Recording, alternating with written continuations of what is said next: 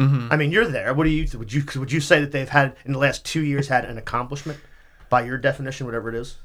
I mean, I don't want to say by my definition. It depends who you're talking to, but I'm sure it does. If I did an article, reviewing Carney's first 2 years, like 6 months ago, and it's like, okay, what's his major accomplishment? And some people will point to the Coastal Zone Act, the DIDO reorganization, and others will say, like, well, that's not an accomplishment, but, matter of perspective. Yeah, yes, the people who are there are going to tell you that they have some. Because they're just going to make some. Yeah, I mean, obviously the administration people are going to say, we've done X, Y, and Z, all these good things, and others will say, well, not really.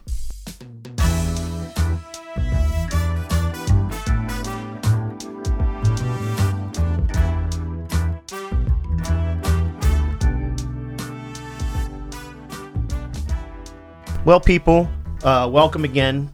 I was actually mulling over making a pledge to you all that for 1 or 2 episodes I would try to be like nicer, like about stuff, and not be so like hostile.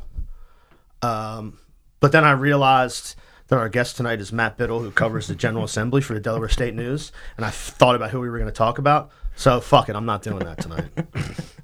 So welcome everyone to the bunker. We're here in the shadow of Rockford Tower, and we're still watching. We see you all. Trust me. Some of you are going to get named tonight. Matt, anyway, thanks for coming in, man. Yeah, thanks for having me. So, should be interesting. Yeah. So, the first thing is some of the recent things is this, because you wrote a little piece about it a couple days ago, I think, and it framed the gun legislation failure in sort of like an internecine, blue on blue fire, and it's interesting to me because I always wonder, or somebody posed the question to me a couple weeks ago, who's our political enemy? And I kind of thought the same thing. It's sort of like the conservative Democrat is our political enemy. But again, in the same column, I think you said something about Del Loco or whatever his name is, and Del Colo. Del Colo, yeah.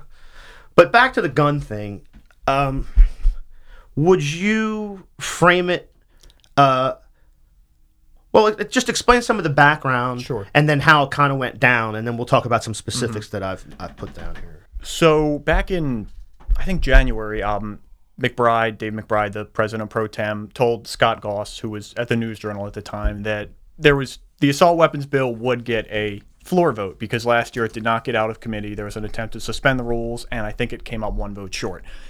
Anyway, fast forward to late March, early April, I forget which one, and Democrats announced 3 gun bills: assault weapons, banning large capacity magazines, and creating a permit to purchase.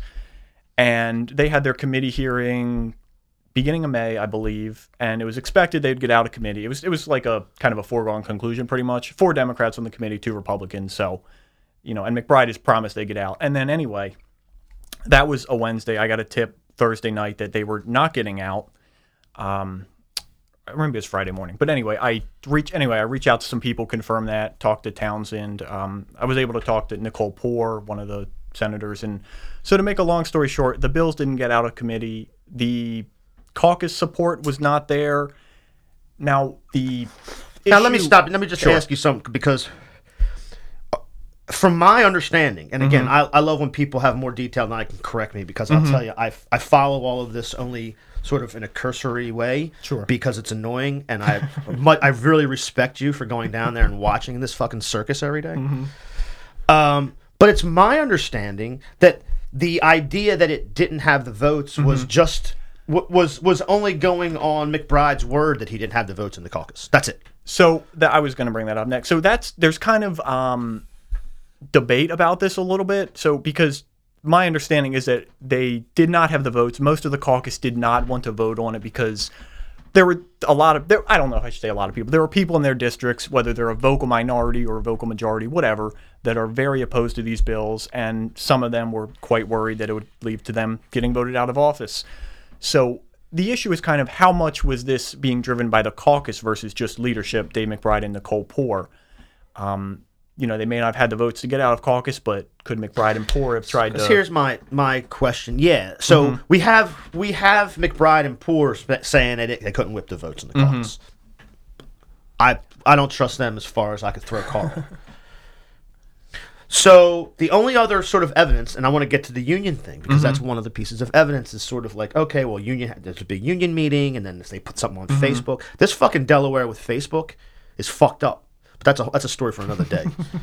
I'm not on it. I hear it like second and third hand. Oh, okay. Fucking weirdos. So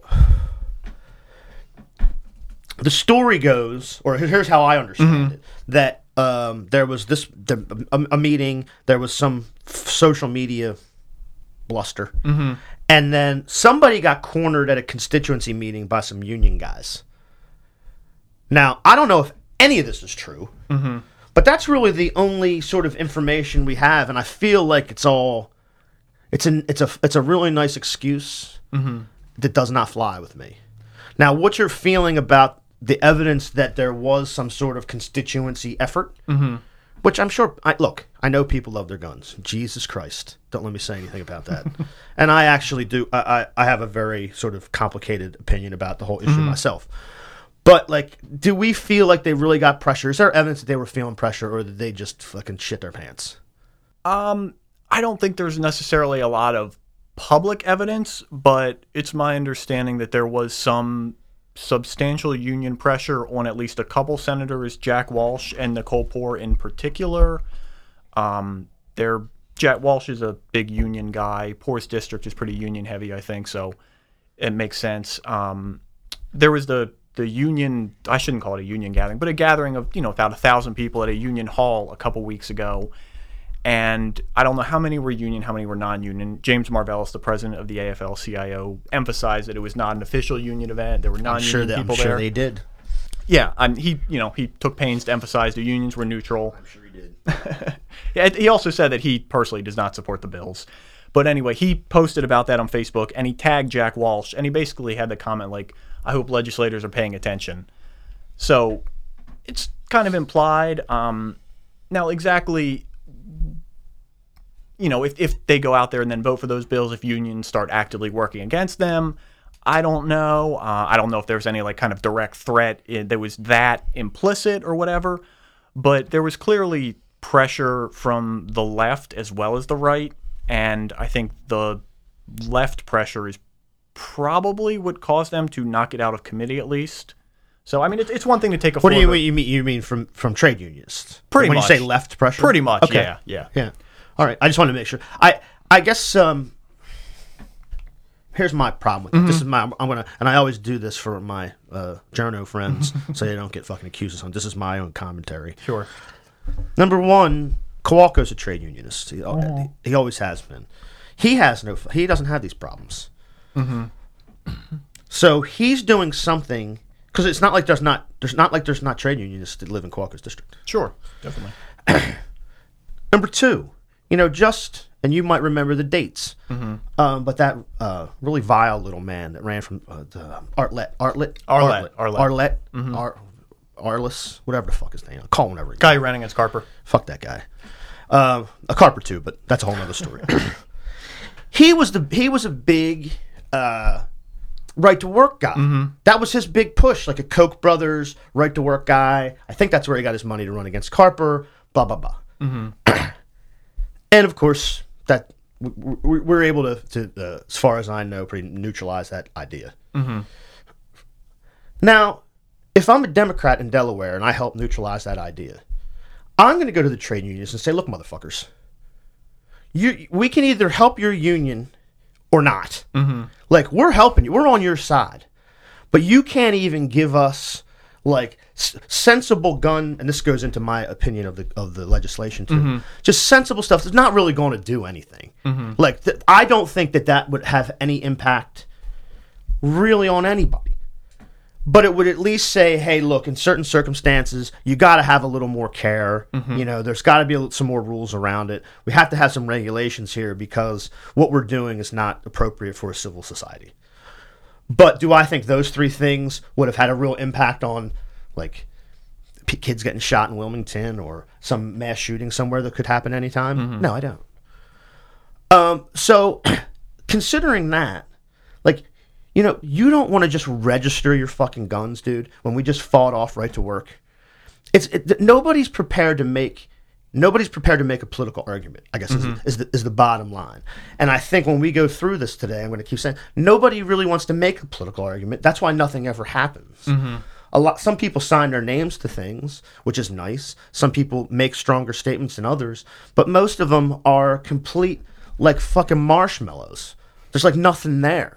Just they squish them. The Republicans and Democrats, both.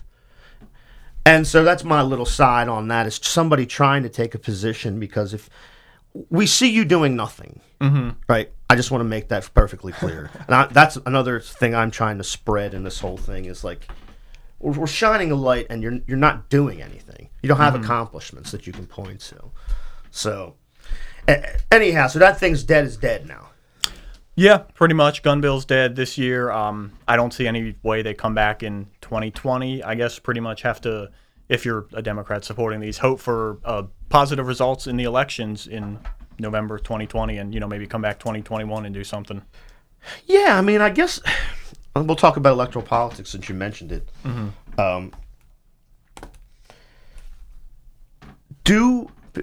So we go through this whole thing about our political enemies being basically the conservative Democrats who are worthless. There's no politician in Delaware, to my knowledge, that is as worthless as Nicole Poore.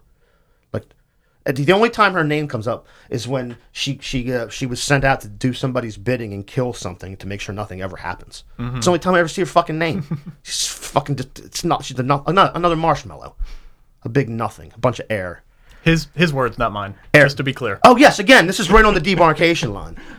This is over the demarcation line. I'm here. He's there. I make a lot of inflammatory comments.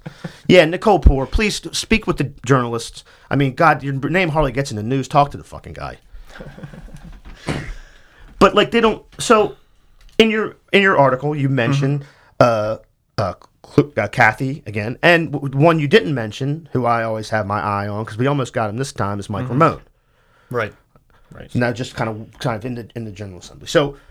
But again, these are, if we replace them, say, with, Dave McBride, what's the difference? We got to start replacing the Dave McBrides. Yeah, that's, if you're a left-leaning activist, then, yeah, it's not just obviously flipping our seats, but, who you replace them with, and in some cases, primarying people, getting more left-leaning Democrats in there. I mean, there's a fair way to go in terms of making the legislature like progressive. I compare it to Maryland, where I'm from, which is they're Maryland and Delaware, both blue states. Maryland has a Republican governor, but that's kind of Larry Hogan. Yeah, that's kind of where the how it falls. The governor then is up in off years, so that's turnout, whatnot. But Maryland, I consider much more left-leaning in general. I mean, they got rid of the death penalty some years ago. They got stricter gun control laws.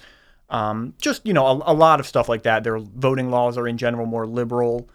So, you kind of have to replace them with the right people from point of views of activists. And again, you can. I appreciate that you framed it that way from the point of view of like a leftist activist. Because I am a leftist activist. I mean, there's no question about that. That's why we're drawing the line of demarcation. However, I think there's an argument to be made that, like, do you want anything? Because the way we're doing it obviously does. My argument is we have no accomplishments. We've accomplished nothing in probably 3 years that I can think of. And again, we have gone over the ERA in the beginning being, not something to say it didn't happen, but it was more of a gesture, is how some people have described it. I mean, it's a proper gesture. A lot of gestures that you do are overdue. They're socially required, and you didn't do them. Sure. So I would look at it like that. But again, yes, it's overdue. I'm glad that happened. But again, when you look at the other stuff, okay, like they you can't get a Juul vape now, I think, unless you're 21. Like, I know it really broke Carl's heart. He has to wait another year before he can vape the Juul, as many other men of his generation will do. I am completely emotionally devastated by this. I knew it. I could see it in your face. I could see. I'm starting to see the very, very subtle changes in your facial expressions. But again, I don't see a lot of accomplishments. So I would argue that you don't even have to be a leftist necessarily. Like, I know teachers, for example, in the teachers' unions that I would say they're progressive. You know, they're to the right of me, but they're to the left of Carr, per se. And I know other people who are even maybe more centrist, but they have particular issues that they care about, and they like to see some maybe change in the tax policy, or maybe the gun thing, or maybe whatever it is. Sure. So there's an argument to be made that actually figuring out a way to get something to happen is better for more than just leftist activists. Yeah, so you mentioned the conservative Democrats are useless, and so putting on my political analyst hat a little bit, like, take Bruce Ennis. He's never going to vote for the gun bills. He's pretty conservative when it comes to a lot of social issues, death penalty. He was against gay marriage. But he's a reliably liberal vote on a lot of things, tax bills, things to help kind of the little guy, like manufactured housing residents, kind of something that comes to mind. So, I mean, if you're a liberal activist, is that your priority, getting that kind of guy out of office? I don't think it should be. I think you should be focusing more on the Republicans. I don't know. Maybe. I mean, I take that point. But I'll tell you, like, okay, my thing is that reactionaries can be very regressive. So yes, there's already been a call to reinstate the death penalty, hasn't there? Haven't they just been discussed? Yeah, the bill I mean, can you imagine filed. can you imagine that in 2019, not even having the death penalty now, people want to reinstate it? So again, these things are always under threat. They had to pass the SB 5 a year ago or whatever it was to make sure abortion. that we couldn't. Right. So things are always under threat. So my argument would be, if nothing's getting done anyway, and you're not helping, and I don't, same-sex marriage or whatever, however you want to call it. If that was under threat, do you think that? Not that we would. I don't think we would ever go back. Just like I don't think we're going to go back on the death penalty. But if that was under threat, should we just not, because it's a social issue, not have any bargain it away? I don't think we should. So I think you kind of have to be willing to draw your line in the sand. I'll go this far, but no further. I'll be willing to compromise on X, Y, and Z, but there are certain things that I will not compromise on. I mean, gay marriage, obviously, it's kind of the law of the land, and I don't see that changing. Right. That was probably the most entrenched. But again, people said that, and I have sort of a personal interest in this, not that one that you would expect, but people said that about Roe v. Wade, and that's under significant threat. I mean, significant threat. Yeah. I mean, states are passing draconian laws so they can be the one to go to the Supreme Court that they just packed, over the last 18 months. So again.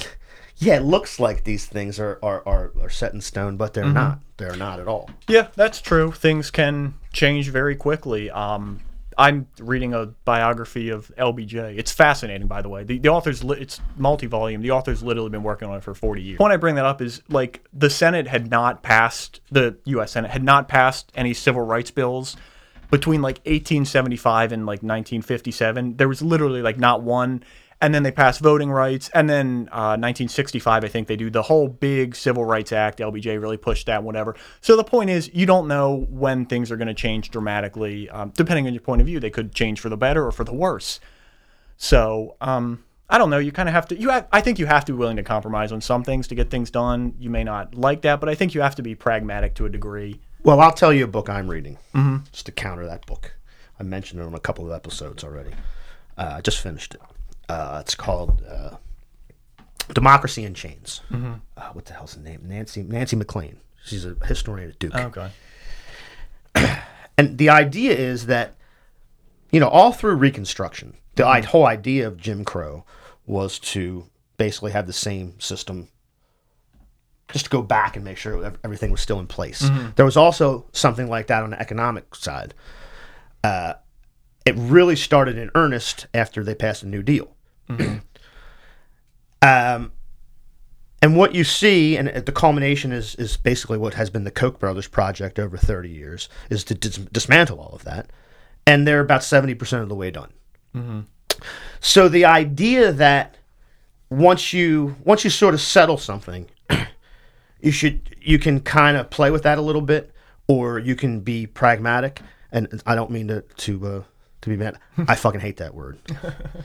But like, yes, when you get to sitting down, once we agree that we're going to do the thing that I say we're going to do, and we sit down at the table and it has to be hashed out, then we can hash out the details.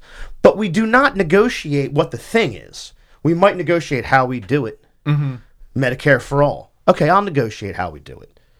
But everybody needs free healthcare at the point of service. Everybody in the country. Like everybody else. Well, some form of that, that's what everybody else has.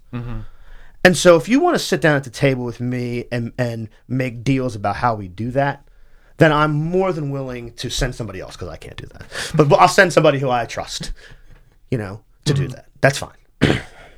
But if you want to hash out like that, not everybody in the country deserves free healthcare, free basic healthcare at the point of free basic healthcare at the point of service, then we have nothing to fucking talk about until I get enough political power to make you irrelevant. That's it. That's the way I look at it. People are applying the lessons of cutting a deal before they agree on what the deal's going to be. What you need to do is get political power and marginalize all of your political opponents. Then you cut a deal for how you're going to do the thing you're going to do. So this is kind of a whole thing. I don't want to get too deep into this, but no, this is where we do this. Well, so one of the biggest issues in politics right now, Democrats and Republicans are so far divided, right? There are so few issues where like they can compromise. They're not on the same page on so many things. Just like fundamental values, like they're different. Like Medicare for all, for one thing. Like you think that everyone deserves to have health care. You think it's a travesty they don't. A lot of people think it's absurd to claim that everyone should have health care. Oh, socialism. You've heard the arguments against, obviously. And quite frankly, I don't know how you bridge that divide, because, I mean, like, look at the gun bills. You've got people showing up and, we will not comply. Any form of gun control is infringement on our civil liberties. You marginalize those people. I mean, I think we already have done. And that's the point of democracy in chains. Because we've consolidated capital in just a few hands, the Koch brothers can buy a school of economics at a major university to put out and push for and lobby for, basically what are rotten ideas, rotten Randian, fucking Milton Friedman ideas, against the will of probably most of the people. You look at socialism as a word just in general, polled, or you look at Medicare for all, sort of in theoretical sort of terms, polled, they're extremely popular. The problem is we can't enfranchise enough people to uproot a few people that have all the political power. That's how I see it. I don't think it's a problem. I don't think yes, there are people who scream socialism and it's like a red scare. It's about a third of the people. But the real people are the people with all the money that we're gonna take. It's the person with the sugar plantation in Jamaica, or the banana farm in the Dominican Republic, or Cuba.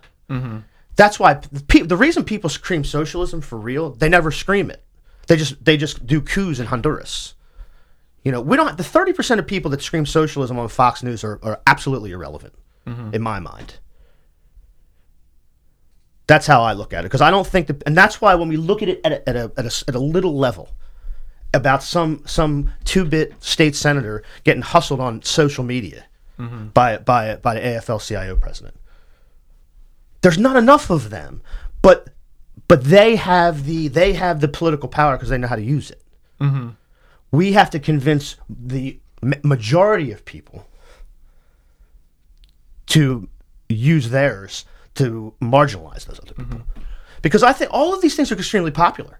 We have the people. That's the way I look at it. So I would agree with and I think most people would agree with the premise that obviously more people involved is good. People need to be more educated about politics, and that probably starts early in schools. I don't know how you do that, but I'm sure there's some curriculum or something you can do to get people more involved. Will it surprise you to learn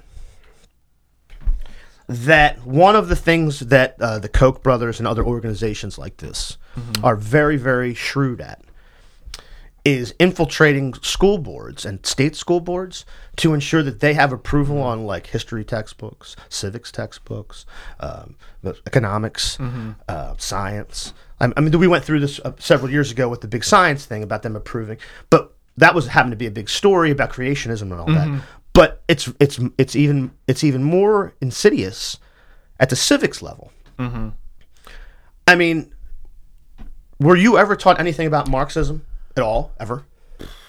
Not really. No, not that I recall. Now, again, I'm not saying that you have to be indoctrinated, but we were indoctrinated that there was only ever one way to do it. Not that there was another way that we discredited in this way, or they applied it like this here. It just was evil. We didn't talk about it. So, like, it's funny because I feel like all of the places that you're saying the buttons we push, we do have to push them, but we also have to recognize they've been pushed against us. That's how we got here, because very, very evil people that want to keep the system the way it is have infiltrated all of these things. I mean, again, it sounds like it would be conspiratorial if it weren't actually true. No, I know what you're saying, and I wouldn't disagree that money has an undue influence in politics and therefore in American life in the world, honestly. I mean, when is money not a factor or something?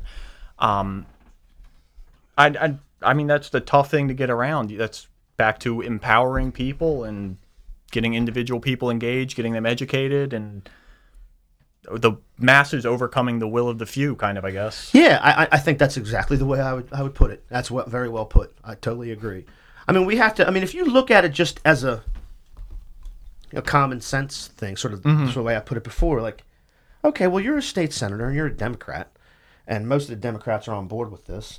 Actually, the 3 gun legislations aren't even that big of a deal. I don't think they're that draconian. If you wanted to make a difference, you'd go much further. But it's a politically smart thing to do. The idea that some union gathering that was posted on Facebook and tagged into you would influence would make you wet your britches in the position that you're in it's absurd on its face, really.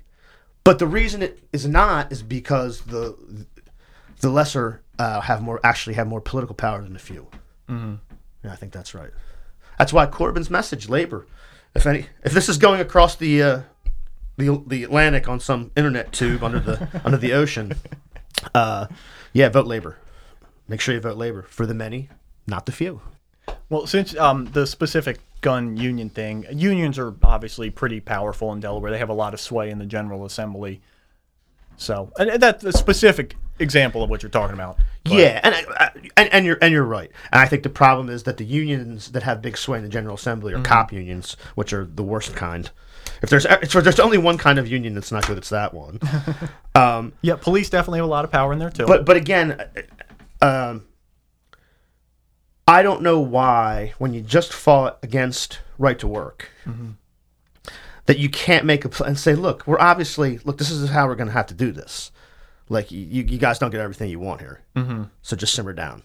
I mean, we can have Rob Arliss come down and fucking get hired guns to undercut you guys, and you guys can't feed your families. That would be pretty cool, huh? Like, they don't even make that argument. They don't even it doesn't occur to them to even say that, because again, it's the marshmallow theory.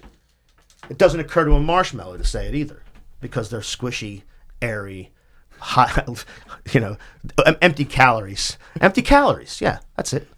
I get what you're saying. I'm not saying I agree with it, but there are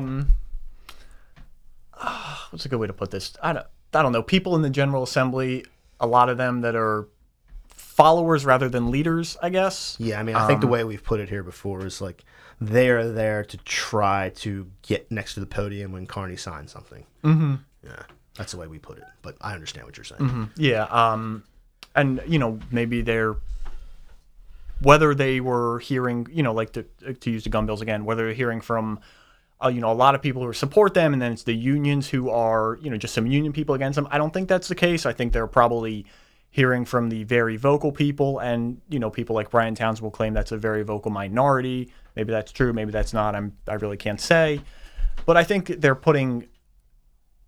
just putting a lot of weight into the opposition. Maybe rightly so, maybe not. I don't know.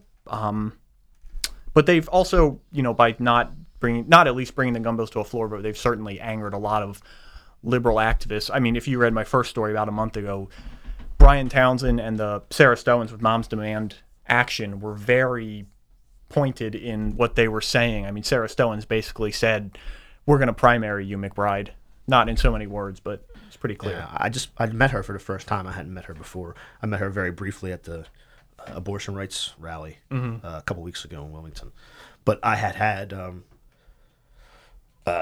Sarah McBride did a piece in here, and we talked a little bit. I don't know if it made the podcast, but because she was affiliated with Moms Demand Action too, we kind of talked about their effort. And actually, unfortunately, well, maybe fortunately, she might have been in a worse mood. But I spoke to her before the bill started, and she actually, I re-listened to the episode too. And when we were bringing it up, she was like, "Well, they look good now." Like, or she kind of, that's why she's good at her job, I guess. She sort of knew, like, it's not done till it's done, and it wasn't done. She was right. But yeah, I mean, they were very vocal, but it didn't like. I feel I actually have a lot of because I do political activism, and I'm out there in the street too, and I feel really there's people who took the time to actually show up and tell their stories, and the reason we get that they got is just like we had to take Dave McBride at his word, like that's what because somebody posted something on fucking Facebook. I mean, I feel a lot of solidarity with that situation with them, and again, I like you said, there people. I agree with you. You got to show up. I had this conversation with many activists, publicly and privately, that if you turn up, it's the best possible thing you can do, and that's why I guess I feel so bad because it's even more than that. You got to keep turning up. You got to. Now we have to run it. Now we know where we're going to focus our resources, say for electoral politics. Now we know. You just have to be very flexible in the project because I think you're exactly right. You do the things you think you're supposed to do. But yeah, I mean, I think based on the very little bit I know or that I've read, yeah, I think they've been very clear about some of the decisions that are going to be made electorally. Sure. And since you mentioned you have to turn up and you have to keep turning up, that's one of the things that the gun rights people do very well. And, people like Brian Townsend will admit that. They're always there when there's a gun bill or something. They're very vocal. There's a large number of them. So, they would obviously pat themselves on the back for having an influence in defeating those bills. And I'm sure they did have quite an influence in defeating those. I don't think there's any question about that. Again, game respects game. Like, do you know what I mean? Like, I mean, it's abhorrent, and their views are vile and antisocial. But yeah, I mean, they're doing their thing. They're whether vocal. you agree or disagree, right? Obviously, I'm not taking a stance, but they're very effective. We've been very clear about that. If anybody thinks that this journalist has taken any kind of political stance, you can email me at highlandsbunker@gmail.com, and I will ignore the email. There you go. Yeah, I mean, I can't. What you said is exactly right, and they should be. They did it. It makes my stomach turn, but that's just the way it goes. Yeah, they're pretty well coordinated. They've got a pretty big Facebook group, Delaware Gun Rights.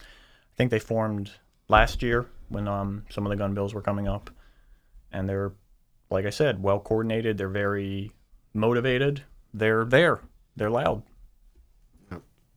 Well, I want to hit this topic before I want to make sure because this is going to be a long conversation.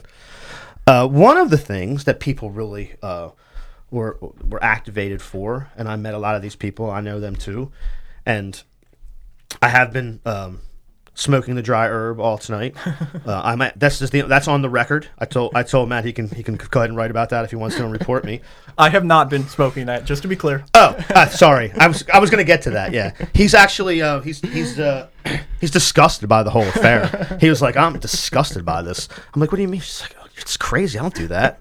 So just for the record, this conversation has already happened. But so to marijuana legalization.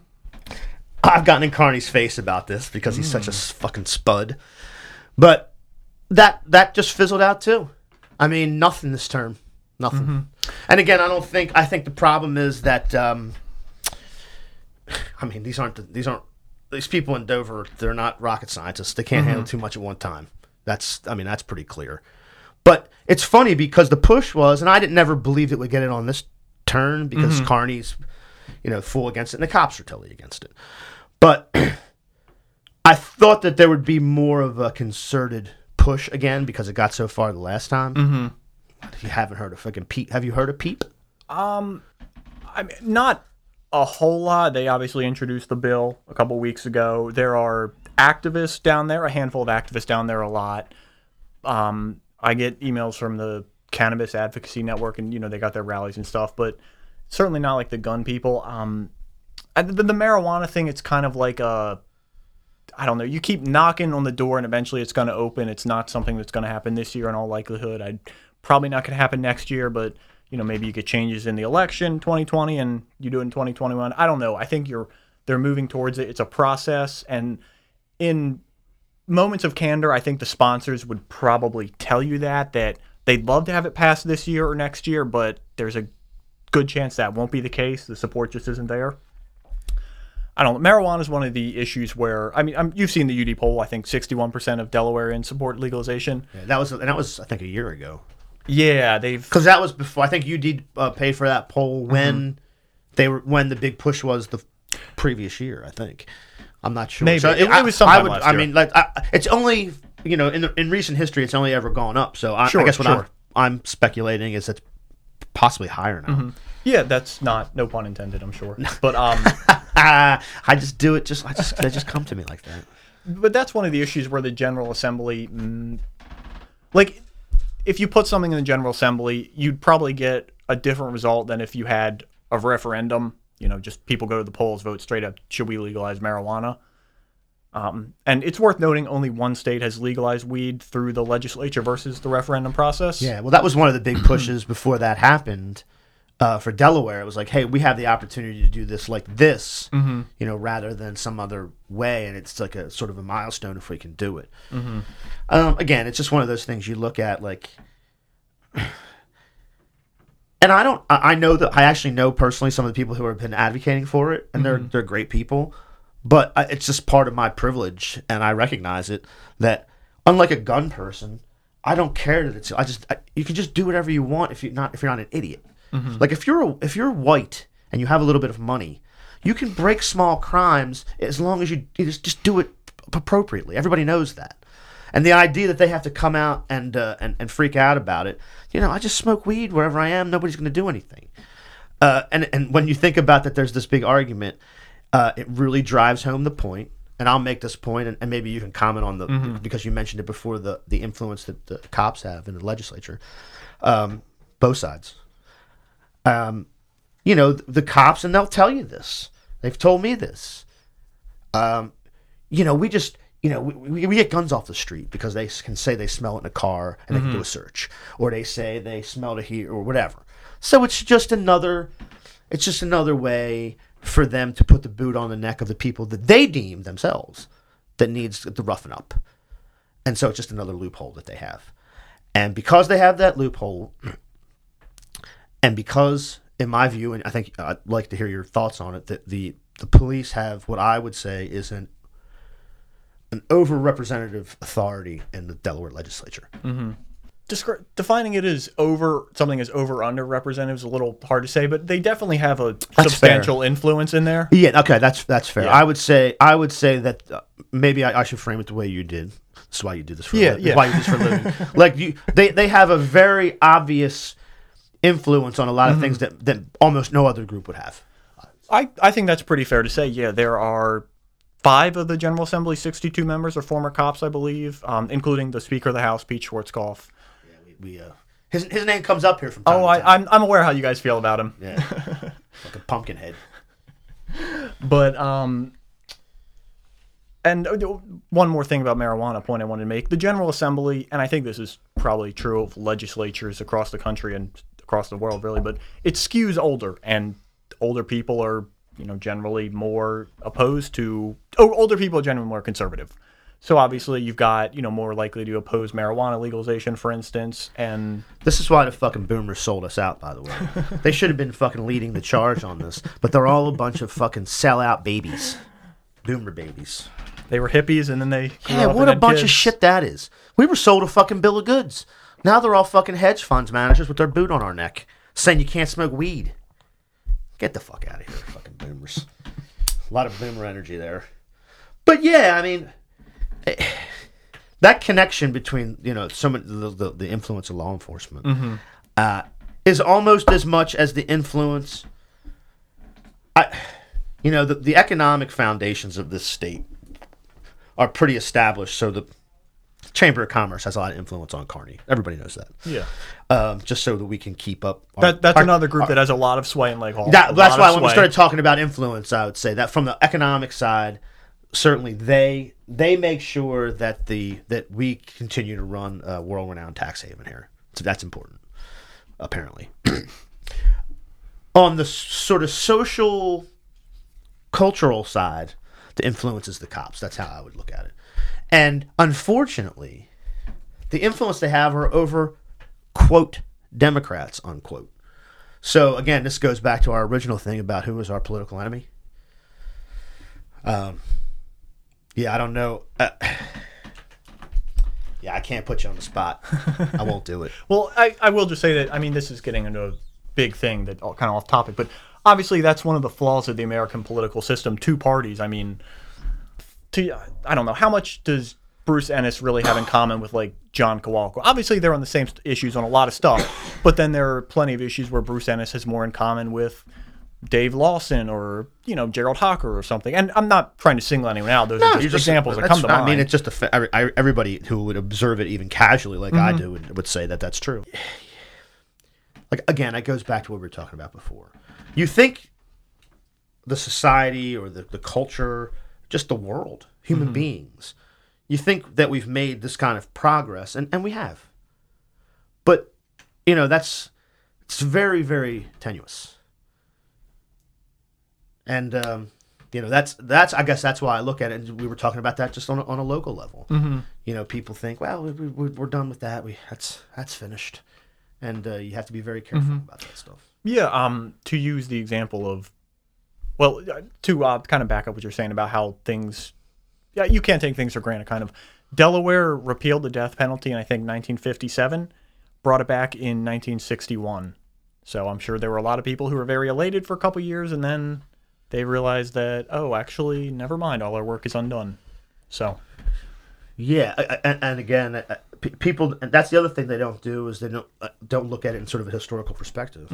Because I think there was a lynching in Salisbury, Maryland, after World War I believe it. And I'm not sure about my exact dates, but I definitely know it was in the 20th century, and it was way too recent for people to be like, whatever. I'm like, there might have been a kid there that's still alive that saw that. But people don't, again, they don't put it in political perspective, and I think that's the kind of stuff that gets exploited, actually politically, whether it's local, state, whatever it is. So, last question. Sure. Now, I was going to ask you to fucking shit on Dave Lawson because I hate that guy. He's another ex-cop, by the way. Now, again, here's what I'll say about Dave Lawson real quick before I ask you your last question. Shows you just the ex-cop guy. You made a tweet earlier this week that there were some kind of budget discussion was happening, and they were going to allocate, I don't know, $250,000 to Dell State female athletics just to help fund the whatever female athletics they have there. And he raised some sort of objection since the ERA passed. Now, if there's no more disingenuous cocksucker than that guy, and I know I'm not supposed to use that word, but I'm fucking using it. Because that's so this is and this is something you can report on just to refresh my memory, because this was the guy who there was a kerfuffle about the imam coming and doing the blessing, and I don't know if he walked out or he voiced some sort of dissent. Yeah, 2017, Lawson and Bonini walked out, I believe, and then when they came back in, Lawson made a comment about how he fought for our country, and I don't want to say the wrong thing, but No, but he made some sort of dissent. He voiced his dissent in some way. yes. Yeah. So again, this guy was a Milford cop in like the 80s or 90s.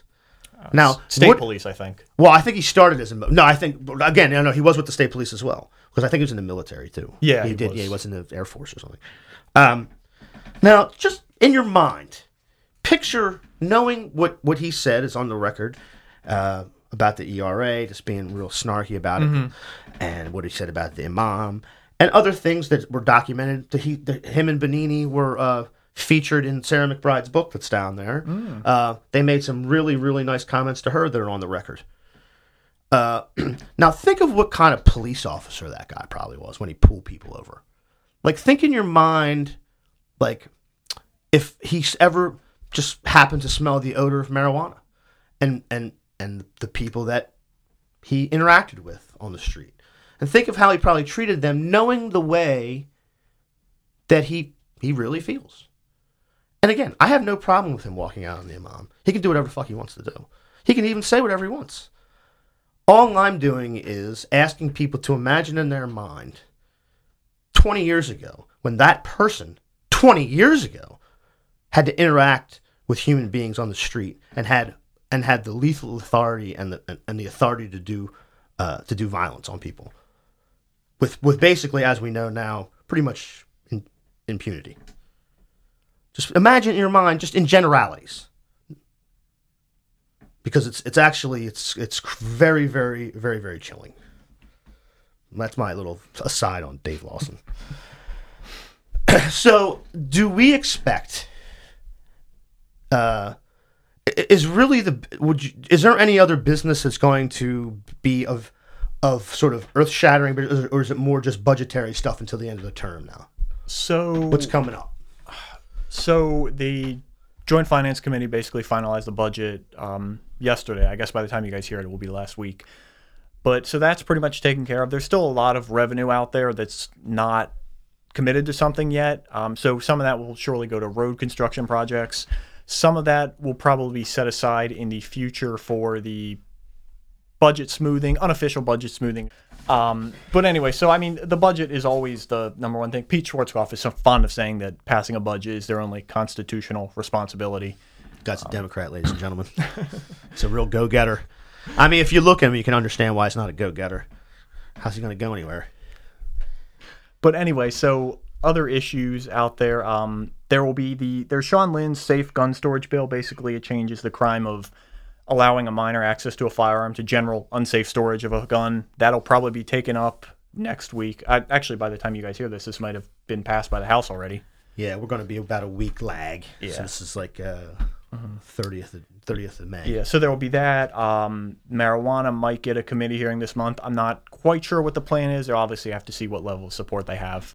So that's it. You're gonna try to make that riveting for us for the rest of this term. Yeah, well, to jump back in on what else, there are some election bills out there. The one just introduced that would allow voting by mail. That's in the House. There are a couple election bills. That's a good one. That are in the Senate, I believe. Moving the presidential primary, or moving the state primary to coincide with the presidential primary in April, even in off years. Just in general, expanding voting access to. Yeah, I like all that. The bunker supports mail voting by mail and whatever else makes it easy to vote. So those might see action, but I mean it's hard to say how much of the stuff that gets passed will be substantial. It'll obviously have an impact to one degree or another. Will it be the kind of big stuff that you're really looking for they can point to as an accomplishment? Probably not. Matt, I have to be honest with you. My expectations are pretty low. I set the bar. You actually would probably be surprised how low the bar's set.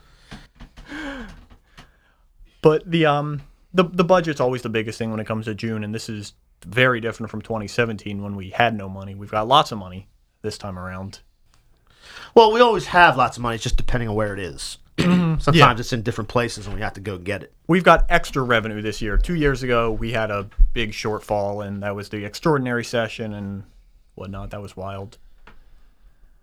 But yeah, it should be interesting. Trying to think of anything else, but stay tuned. I mean, June June always has surprises. Yeah, you know what? June might have a big surprise. Let's see. Well, I appreciate you coming. Yeah, I hope you come back. I was teasing Lex the other day. We were watching the football at the pub, the Europa League final, and I said you were coming in, and I said, I'm going to have to trash you guys at the News Journal. And he was like, what are you talking about? That's how you know I'm seeing it. He's like, what the fuck are you talking about? I said, I love you guys. I love your work, Jedra, Carl Baker. You guys are great. I love everything you guys do. But I said, but your coverage of like Dover and State Pilots is fucking weak. I was like, Biddle is far better. So I'm gonna have to give Delaware State News a big shout out. Matthew C. Biddle on Twitter. Right? Yes, that's correct. That's correct. And you'll be tagged in for sure. Awesome. But thanks everybody.